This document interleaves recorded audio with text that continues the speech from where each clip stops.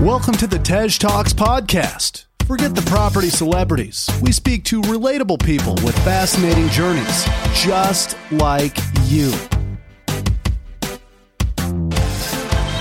Hosted by Tej Singh, we bring you news stories, life-changing deals, and expert advice every week. Welcome everyone to the Tej Talks podcast. Go and get my books. They're on Amazon. Type in Tej Talks. I've got 2 of them. The Tej Talks Guide to Property Investing. Over 225-star reviews. Need I say any more? And Behind the Bricks. 43 incredible investors sharing everything with you. Yeah. You know you want to go get it. Amazon. Or click the link in the show notes. On today's podcast, we have a really fun guest, actually. This was quite a good podcast. Phil.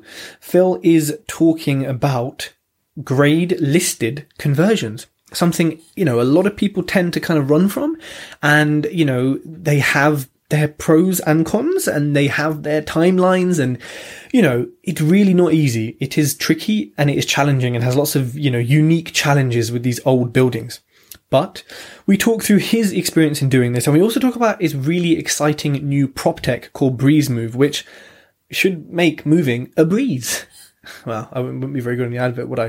But yeah, this is a really good podcast. If you're interested in, scaling up into conversions and you like old buildings, I'm a sucker for old cottages and buildings and historical buildings, then, this is one for you. Don't forget to leave the podcast a review, people. I have the most reviews of any UK property podcast. Yes, the most. Thanks to you. So yeah, please go and leave one. Thank you. Phil, welcome to the Tej Talks podcast. Hey, Tej.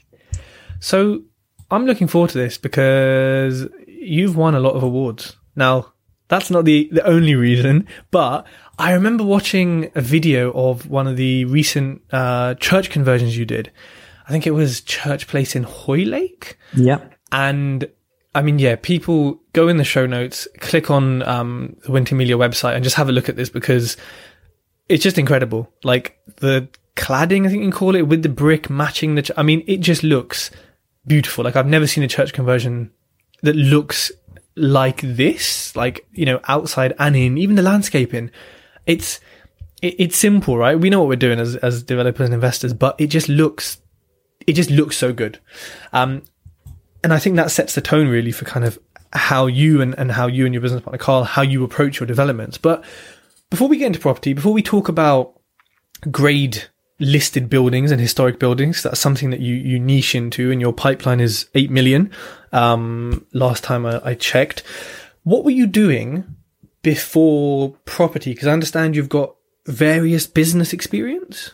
Yeah, so I started in business at 16, importing clothing from China, and then I bought my first property at the age of 20, and I went to purchase mirrored bedside tables. This is probably the most Scouse thing you'll ever hear this. So I had to purchase some mirrored furniture, and I ended up paying an arm and a leg for them, and I thought to myself, you know what? I can probably get these myself from my contacts in China. So I found the contact, started importing mirrored furniture, 1 at a time, then 10 at a time, then containers at a time, and built that business to the biggest supplier in the UK. Then I actually had a career in Kellogg's as well alongside that. So I got some corporate experience under my belt. Then it got to a stage where the furniture business was doing really well. So I decided to set up a physical shop. So I left the corporate world and went into a shop head first. I'd never even opened a till. So the first transaction that came in, I didn't even know I was opening my own till. So yeah, just went head first with that. And then from there, I set up my own furniture brand.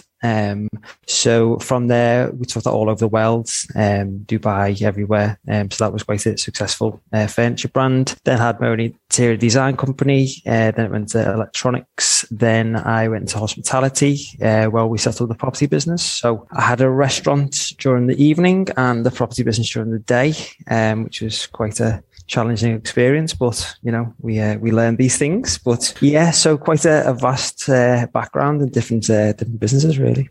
And you started quite young in sort of the world of having your own business. What was there something or someone that inspired you and showed you that this could be possible?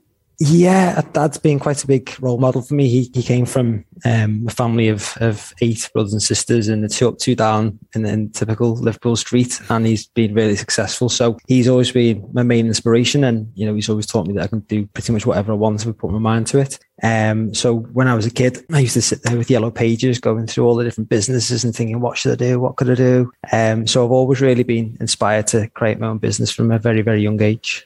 Wow. And, was there a point in, having all these businesses where you thought, why am I doing this? This is hard work. Let me just get a 9 to 5. Or did something always drive you?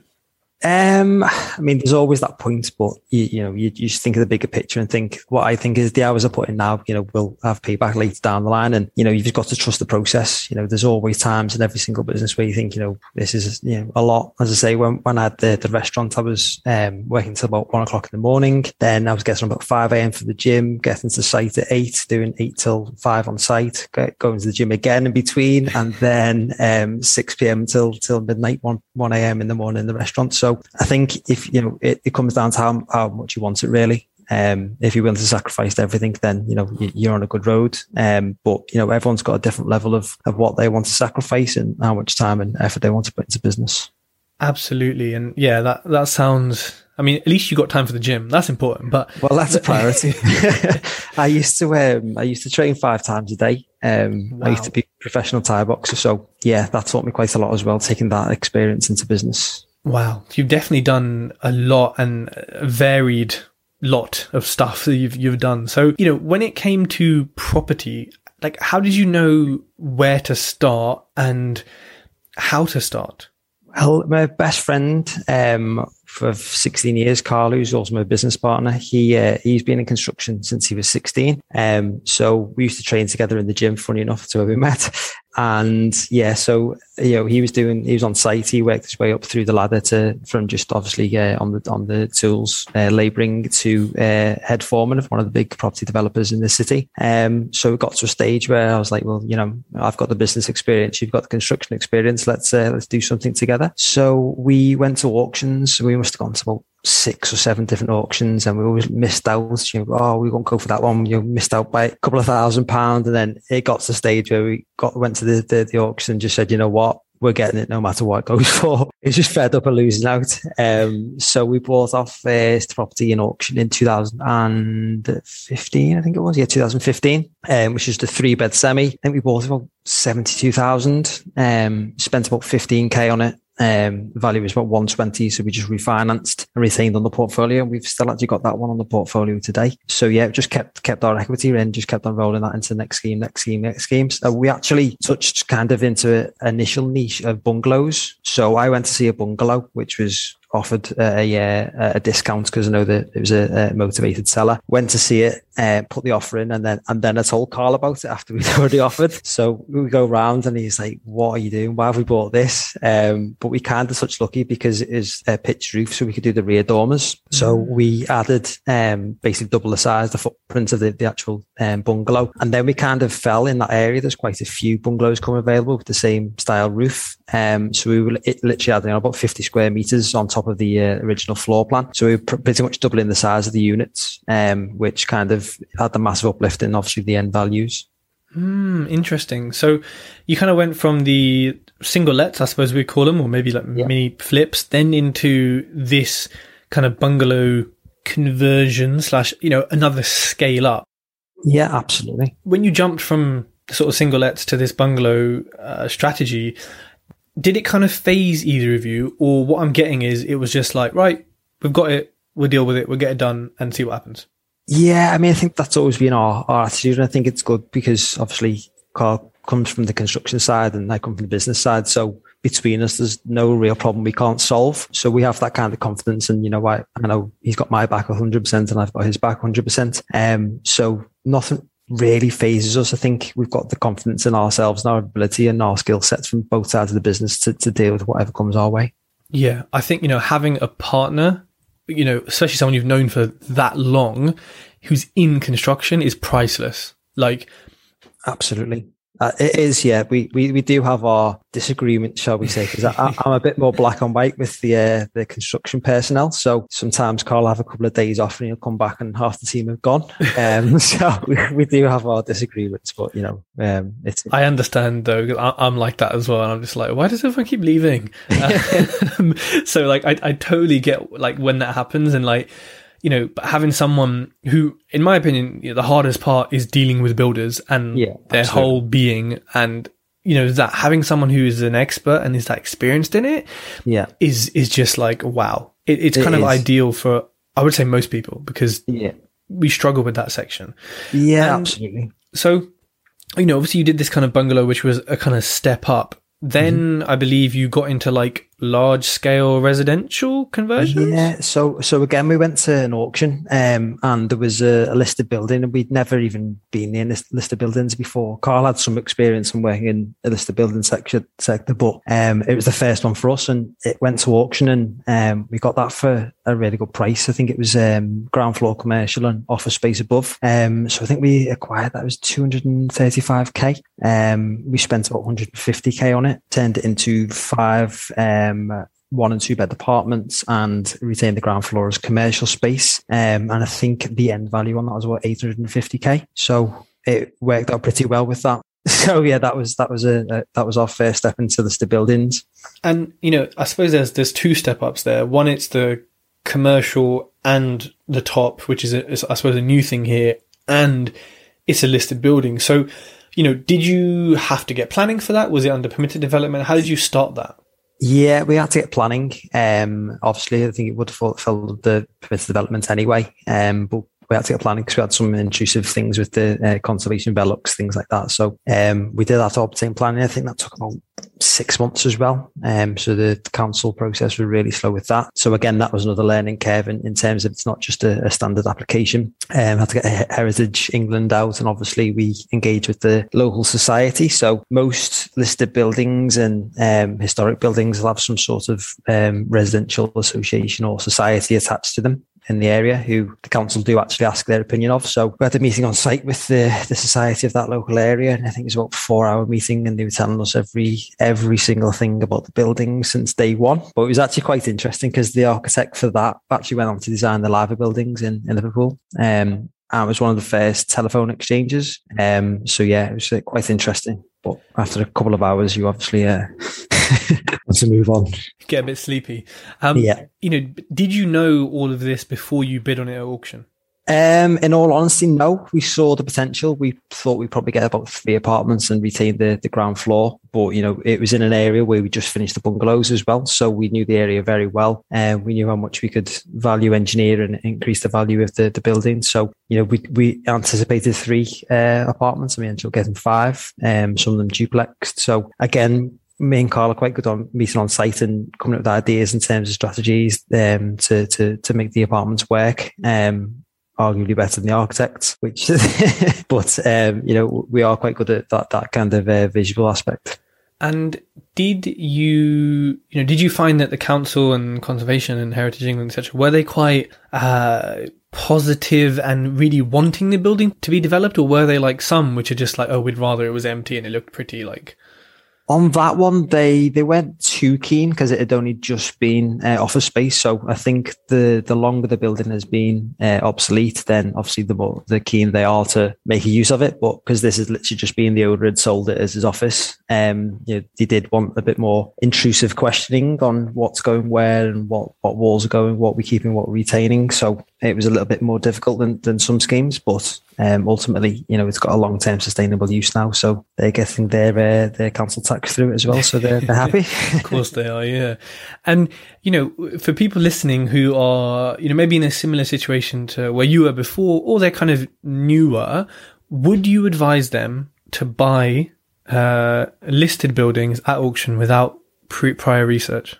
I think it all comes down to how confident you are in the team as well. I think because we've used our own construction team and the same kind of subcontractors from day one, we know what we could develop out for. So I think if people were going to look at an opportunity and they were going to completely give it to a main contractor, etc., then you've got to make sure that your figures stack up, because, you know, main contractors looking at listed buildings will add a premium, because once you start ripping things out, obviously there's unforeseen circumstances.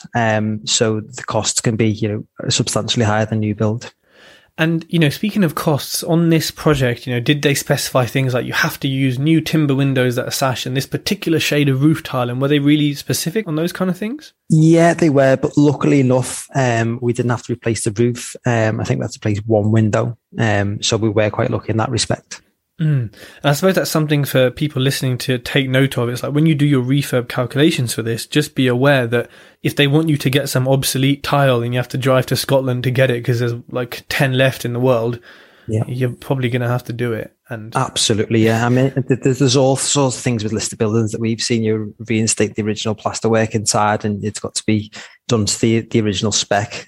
So there's so many things that you've got to look out for. And I think one of the main aspects to do is to look at the actual listing on Heritage England and just see what actually is listed in the building, because sometimes it can be specific internal pieces as well. So it's making sure that you know exactly what that you can and can't do before you go in for the acquisition. And I think this is what puts people off, you know, listed buildings, is because, you know, I mean, there's obviously some gorgeous buildings, and it's incredible to bring these back to life. And, you know, looking at your Hoylake development, the black beams kind of in the kitchen and the stained glass window, I mean, it looks incredible. And you're never going to get that on a new build. You barely get anything right on a new build. But, you know, these features I think are important to retain, but it definitely does put people off. However, you have developed somewhat of a niche in doing this. And is this primarily because of your experience and because of your contractors? Yeah, I'd say so. And as I say, we know what we can develop a listed building out for because of our contractors. So we're confident in our ability. And I think for us as well, we don't particularly like new build. We like something with character. We like that wow factor. And what we see as well, the capital growth on the listed buildings, so things with stained glass window, we try and retain about 20% of every scheme for our own portfolio. So, you know, we look at the long term and go, well, you know, a church is never getting built again. So things like that are going to be, you know, the capital growth potential is a lot higher than a new build square box room. I think that's a really good point. Yeah, they're not building like this anymore at all. And yeah, that's a good, and it's unique even in a kind of, I suppose it is capital growth, but also in a buyer's mind, like their growth or their kind of view on it is going to be higher. Okay, for some people, they're going to walk in and say, oh, I hate this. I don't like beams. I want a box. But a lot of people are going to say, wow, I will pay a premium for this because, well, it's one of one, you know, or one of four. Absolutely. And on that Church Place scheme, when we first did our due diligence and our figures, we got an agent to do analysis on it, and I think they came with the GDV of 1.9, and we ended up with about 2.9 GDV. So we obviously maximised that. We spent a bit more, shall we say, but we saw during construction the demand in the area, and we kind of knew, you know, with the latest interior design trends and things like that to incorporate the original features, we knew what we were going to produce on it. So we kind of were confident in our figures, and we knew we could add significant value. And, you know, you said you retain 20% of them. So is that your general approach? You keep 20 and you always sell the rest? Yeah, pretty much, yeah. Some schemes will differ depending on location and obviously what we need to release in terms of capital. But generally, we go in with the offset that we retain about 20% of each scheme.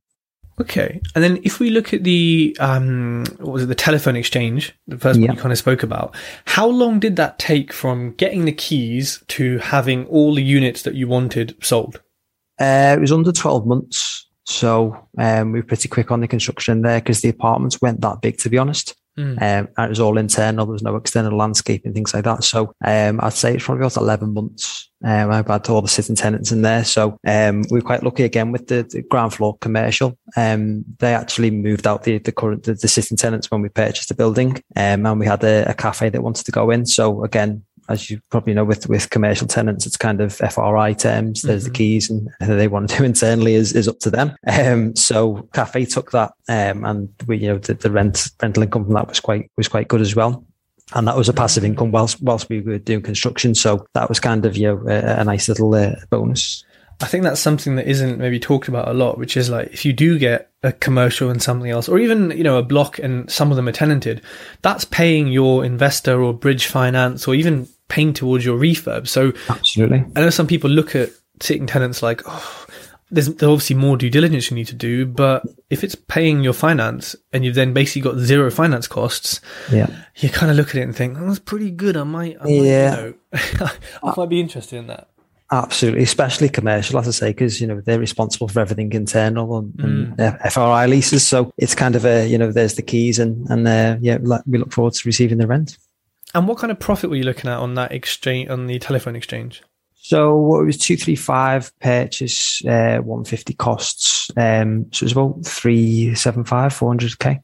And is that kind of the normal level you look for in your deals?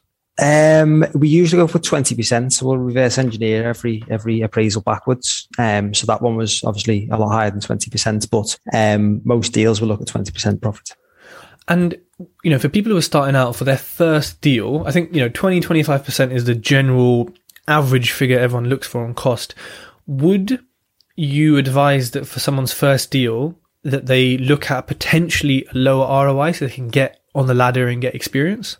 I suppose you've got to start somewhere, and building that team and credibility and your own self-knowledge is important. So as long as the deal stacks up, I mean, we've looked at some deals, and what we do in our appraisals is we'll reverse engineer backwards from 20%, but we'll always look at the best case and the worst case. And we actually base our figures on the worst case scenario. So we will undervalue all the GDV and overprice all the costs. If it still stacks up about 10 to 15% on that, then it's something that we'll look to take forward. That makes sense. And I think you got to start somewhere is a kind of nice way of summarizing it, perhaps. Mm-hmm. And with your niche, I suppose, being these listed kind of historic buildings, do you find that there's more or less competition within this kind of area?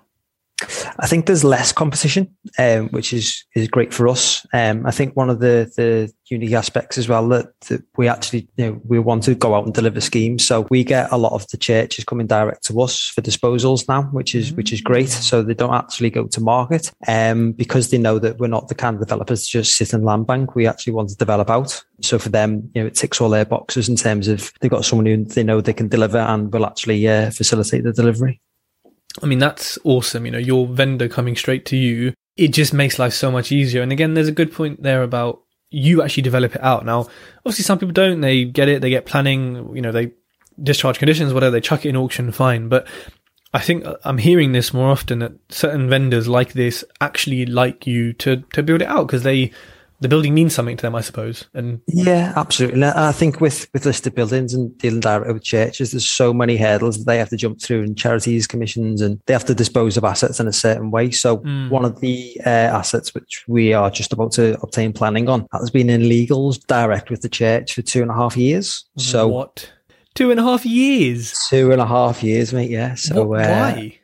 Again, there's just so many hurdles. Everyone wants to put the 2 pence into the option and the contracts. And so when we were finishing Church Place, we anticipated to jump straight onto this next scheme. And yeah, it was a long process. And then the contracts had to go back and forward that many times. Just before exchange, the party wall fell down. So we had to rewrite the contract for them to rebuild that before we complete. Just, yeah, anything that could have come up in that contract. But yeah, it was a very long process. But it's part of their processes as well. They've got to go out to the local community. They've got to go to Charities Commission. They've got to go to the diocese for disposal. So there is a long process dealing direct with churches.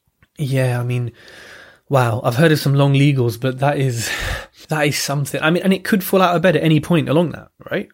Yeah, it could do. Yeah, but to be honest, the reason we stayed in, like someone said to us, so you 2.5 years in the legal process with someone, we just, anyone would just go, what are you doing? But the price we're actually acquiring this for, it'd be stupid not to stay in legals. I think we look at the end strategy and go, okay, but again, that's one of the things that people don't see, things we're working on today, what are going to come to fruition in 2-3 years down the line. We've got several projects we're working with different councils towards, which, they're not going to be seen for 2 or 3 years. So you have to look at the long term as well and think, what am I doing today to make sure that the business is growing in the next few years.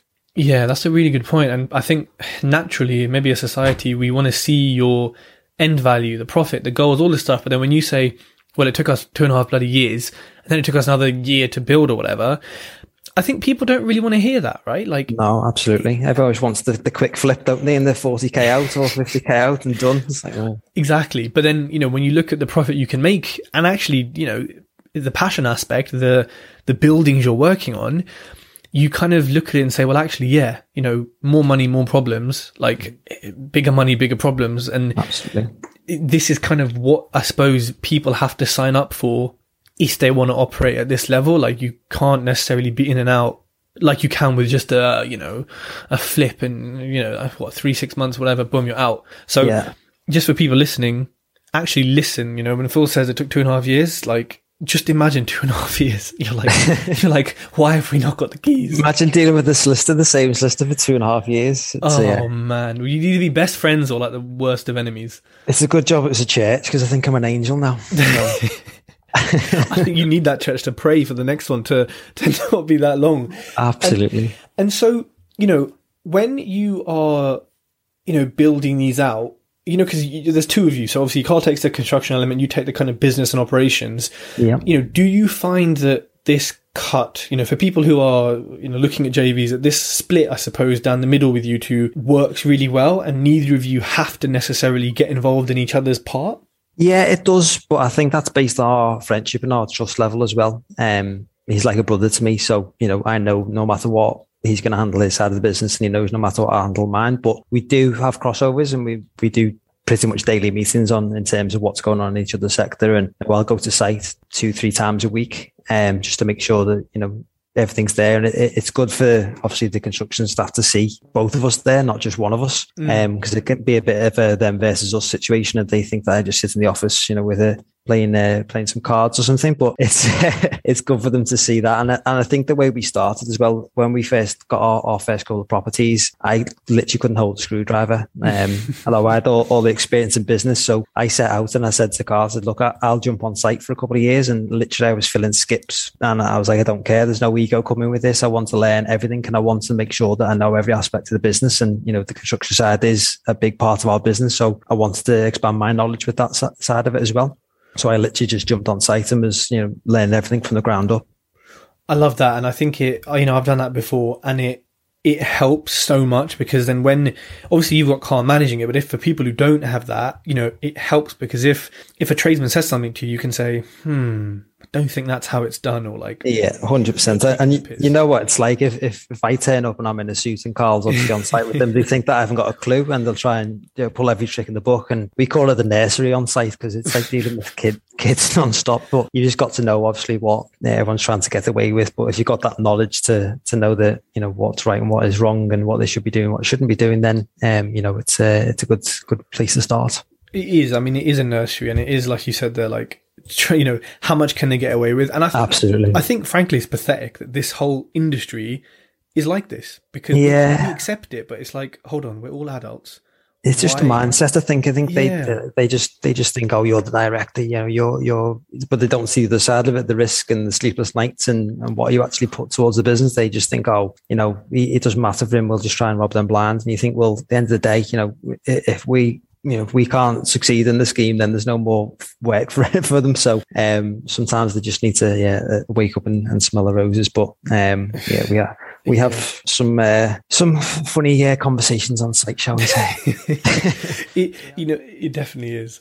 We had one on the Church Place scheme. This is a typical example. So they were whizzing out a wall. It was right by the stained glass. Bearing in mind that there was no windows in each side of the room, and he was whizzing out another wall internally.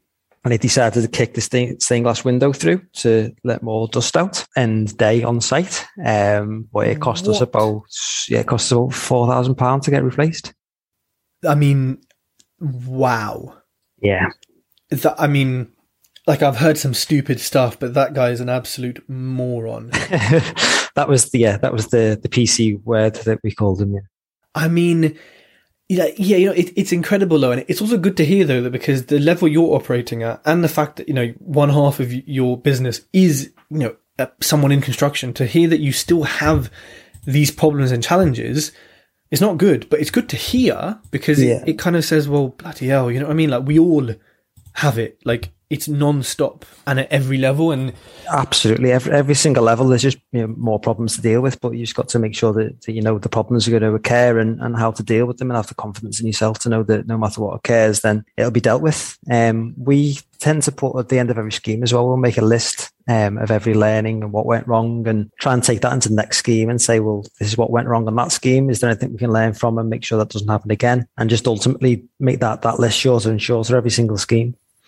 I think that's really important. And again, it's something that all of you listeners listening right now, you're going to hear this and say, oh, that's a really good idea, right? We're all going to say that, but how many of us are actually going to do that? Because, like, writing them down, analyzing them, going through them, exactly like you said, say, what could we have done better? What will we do better? That supplier, okay, maybe let's change next time. All of these things mean that the next property you get, you'll save money, you'll save time, you'll make more money. It's fact. Like, if you do that one exercise, everyone listening, after your next refurb, I can guarantee you those 3 things will happen without a doubt. I don't need to see you or know you. Like, it's a fact. So I love that kind of self-feedback loop. After every deal. Yeah, I think we're kind of perfectionists as well. We want to make sure that we're striving forward all the time and learning from everything, and just creating a better end product for the business. So we don't bring ego to the table. We're happy to put our hands up and say, yeah, that was a massive error, or what could we do differently next time, or should we have done this, should we have done that? So I think learning from everything is looking at yourself and looking at the business and seeing where the weaknesses are and trying to establish what you can do to strengthen every aspect of the business. Absolutely. And I'm just looking at Church Place and these pictures. I just love the stained glass and the beams and everything. It's just got so much character. Yeah. When you were developing this was a fair bit bigger than the Telephone Exchange, right?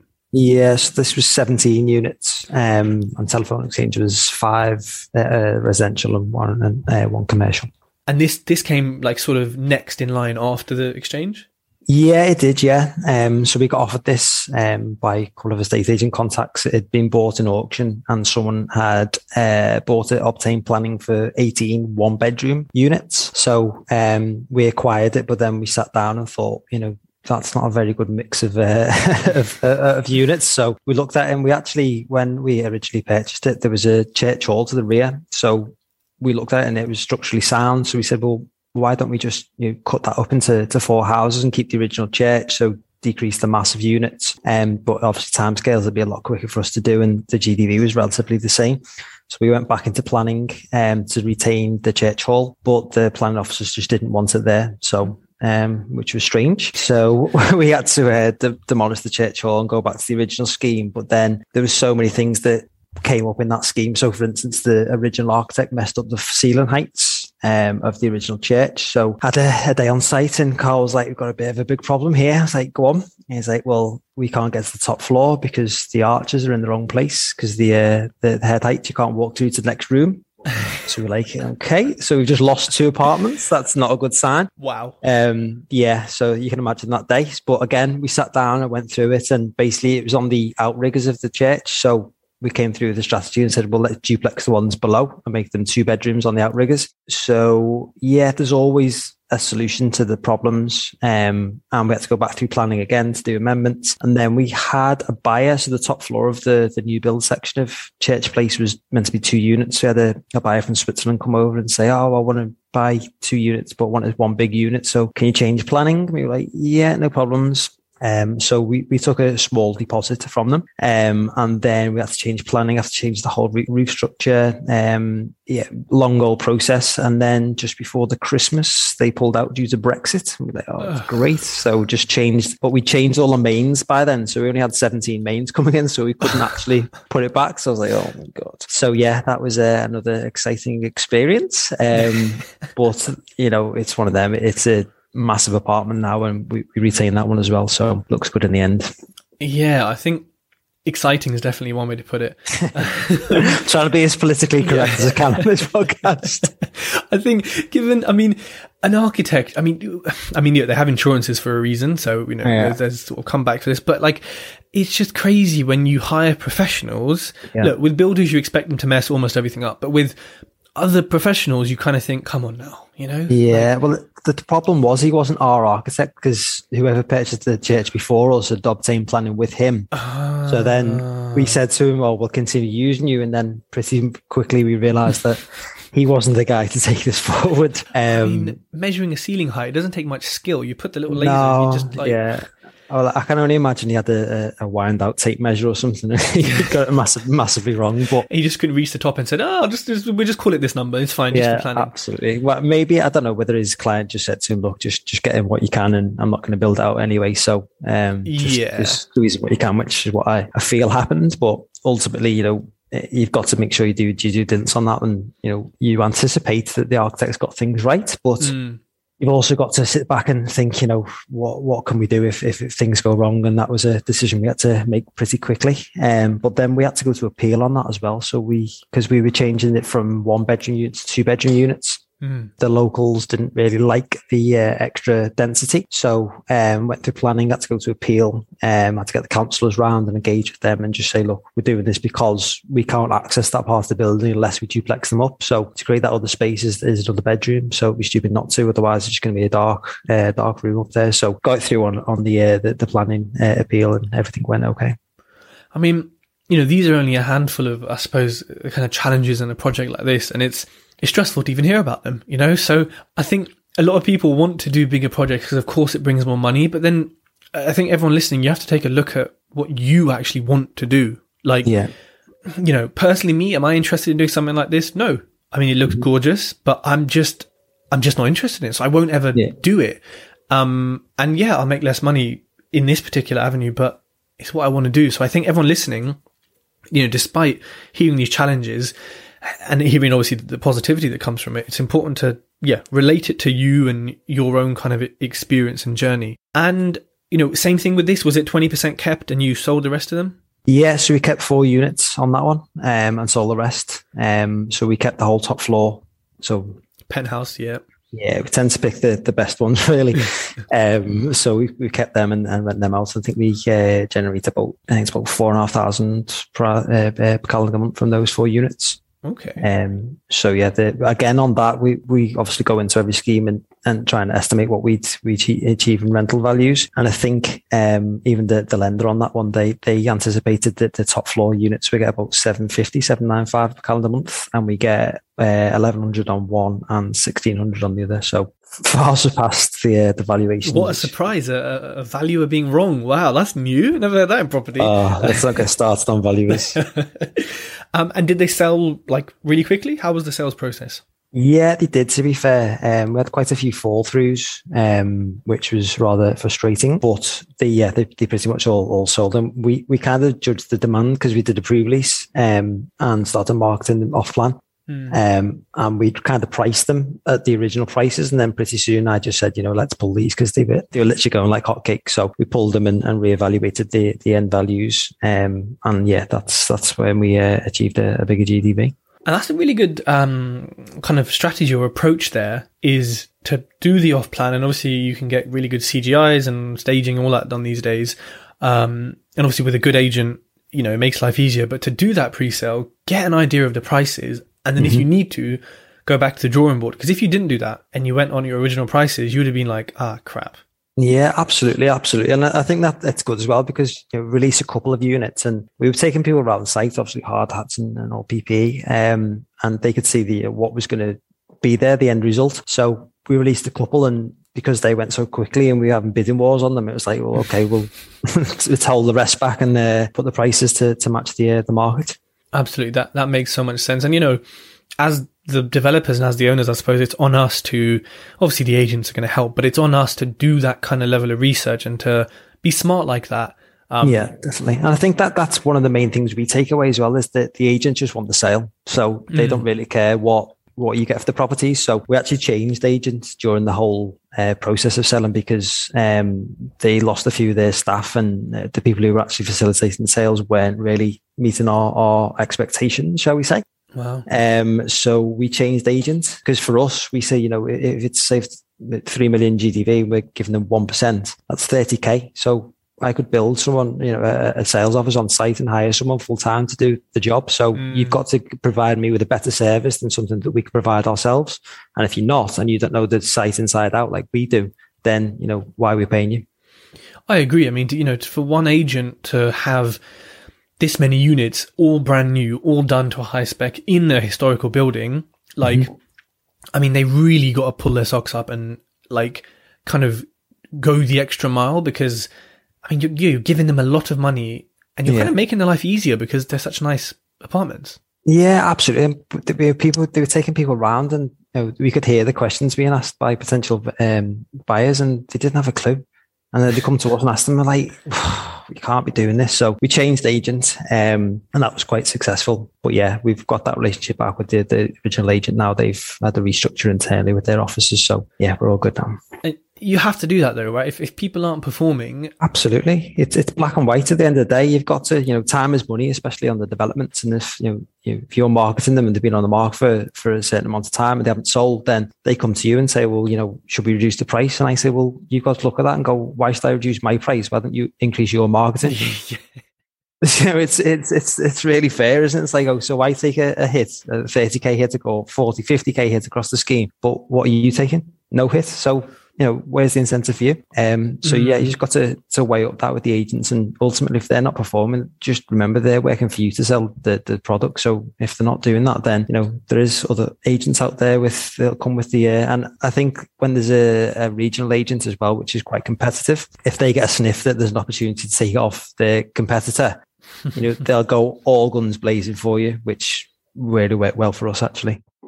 Yeah, it is quite nice, and I think their ego, they love it, right? Oh, yeah, in fact, I took it off them, it's mine now, and all that. So, yeah, I can see that working really well. And for people listening, like, don't be afraid to cut anyone in your team, in your life. Like, if it's not your energy, they're not performing, then, like Phil said, it's black and white. It's just done. End of. Yeah. And Phil, I'm going to read out the awards here that your company has won. So I might take a deep breath. There's quite a few. The Insider Residential Property Awards 2021 shortlisted. The Property Investor Awards Property Development of the Year winner 2020. The Property Investor Awards Property Investor Award winner 2020. The Wirral Life Awards Silver 2019. And the Insider Property Awards Liverpool City Region 2020 shortlisted. There's a lot happening here. What do you think is the reason, or what makes Wintermelia so different or unique that you're kind of collecting these accolades?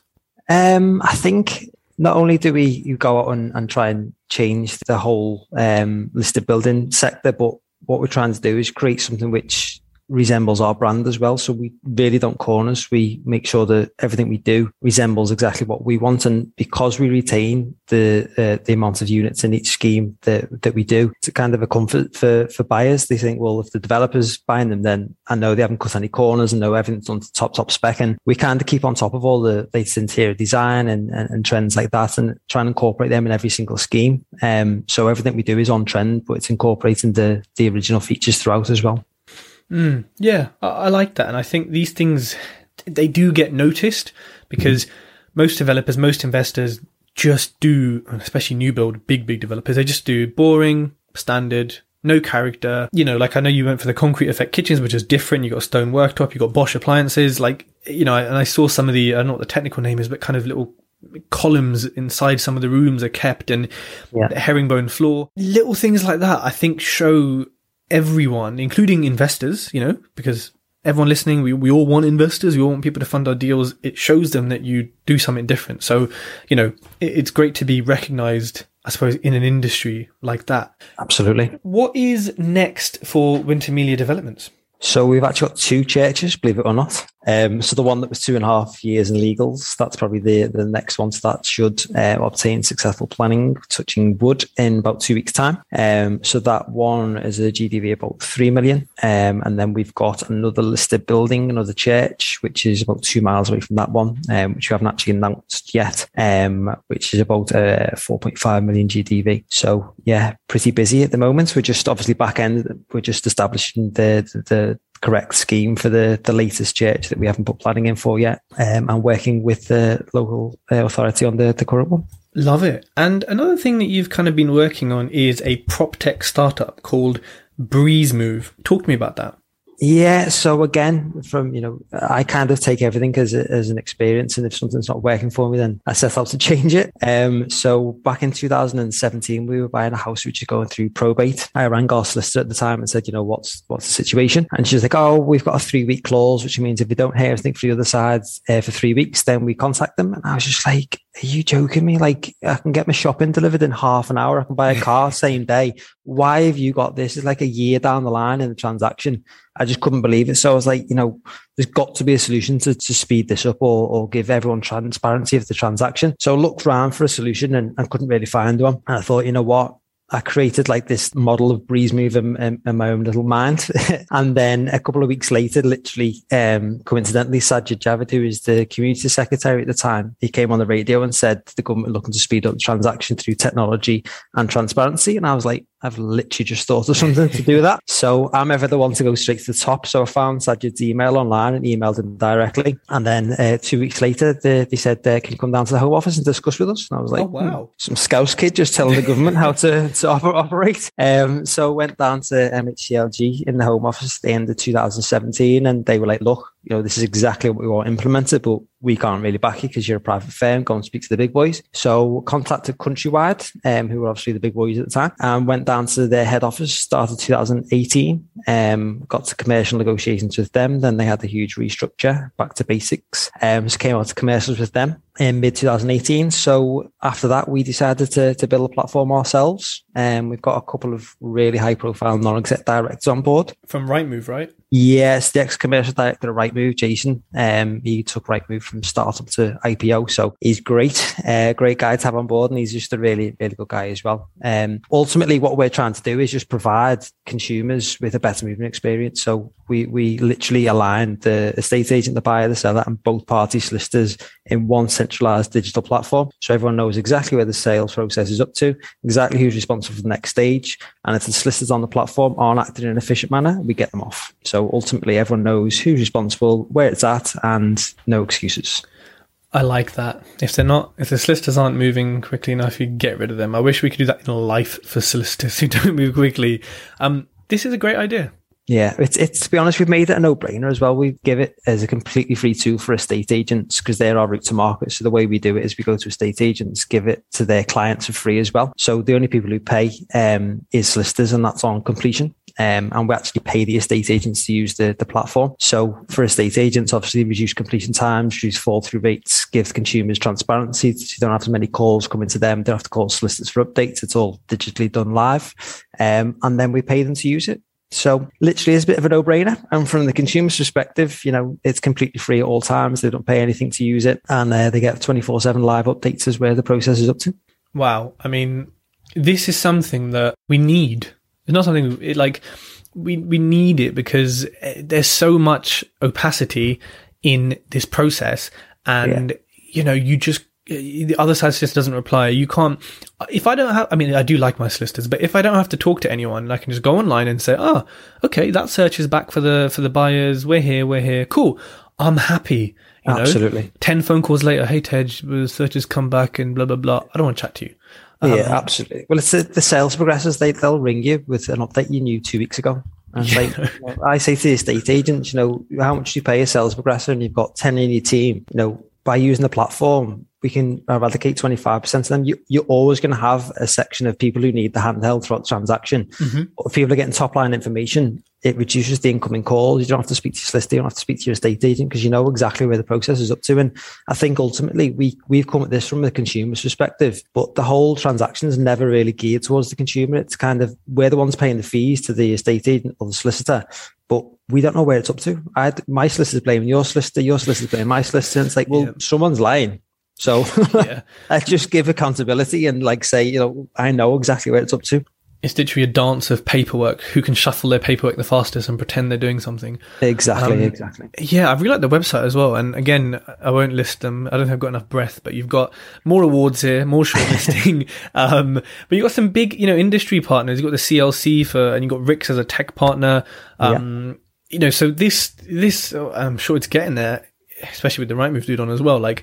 this should be used everywhere. You know, something like this or this should be used because it, like you just said there, it is a no-brainer. Like, there is no negative to this, and it stops the other side solicitors getting calls. It just makes life easier. And also, I think there's some liability, which I know solicitors won't like, because we can look at it and say, well, the other side haven't done X, Y, Z. So, you know, to be honest, we thought, so when we set out with the launch, we thought, solicitors are going to absolutely hate this because it shows ultimately how efficient or inefficient they are. Yeah. But the solicitors are actually the easiest people to get to use it. Oh, wow. Which is crazy, because we thought estate agents will just lap it up because it's free and they get paid to use it and it reduces the calls, etc., etc. But they're actually the hardest people to convince. And you're like, hang on a minute, we're paying you. We're giving it as a free tool for you, for your clients, and, you know, ultimately giving you another turn on your pipeline. If we can reduce your completion times, then what's that value to you? But the solicitors are just like, yeah, where do we sign on? I mean, well, perhaps solicitors are crying out for some technological innovation because their sector is, you know, stuck in the 80s. So absolutely, I think that's what's happened. Obviously, we sped our launch up because of the pandemic, and we've been working on this, as I say, since 2017. So we saw the opportunity, and obviously, when the pandemic hit, you know, it highlighted that the industry is just not set up for digitalization. But obviously, land registry now accepting digital signatures. You know, the whole industry huge. So the whole industry is going towards digitalization. So for us, it's perfect timing, really. But it's just convincing the estate agents to adopt. But ultimately, it's the consumer that benefits the most. So we've got some quite clever marketing tactics to go to the estate agents and make sure that they can see that the competitors are using, et cetera, and the quantifiable metrics and reducing completion times and fall through rates and things like that. So we've got so many things as well on the roadmap to add in to ultimately reduce the completion times even further. But it's kind of first step, but we're hopefully about to close our first capital raise as well on that. So that's going to drive us further forward. But it's all good. Amazing. I love it. It's exciting. And I just love this website, the house, the graphics, everything. It's just so, like, it's fit for what it is. Like, it's just, this is going to be big. You know it, man. I can see this. It has to be, because we need this so badly. Well, that's it. I think a lot of, like, when people say PropTech, everyone wants to be, if people do things out of ego. They want to be a PropTech startup. They want to be, you know, this, but ultimately it's not really solving a problem. Whereas this, because we've come with the experience from buying and selling so many times and seeing the pitfalls, we come out from the consumer's perspective and go, okay, well, let's make this a better moving experience for the consumer. You know, if everyone used this, then everyone would see exactly where everything's up to. Everyone would be accountable for every single transaction. So that's ultimately where we want to get to. I love it. And I will put a link to BreezeMove in the show notes as well, along with your website, etc. Phil, thank you so much for coming on the TEDxTalks podcast. This has been great. Everyone, please do check out Phil's website. You'll see some really nice designs on it and some inspiration for historical buildings.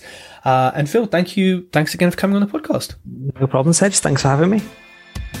If you like this podcast, connect with Tej on Facebook, LinkedIn, and YouTube for more great content.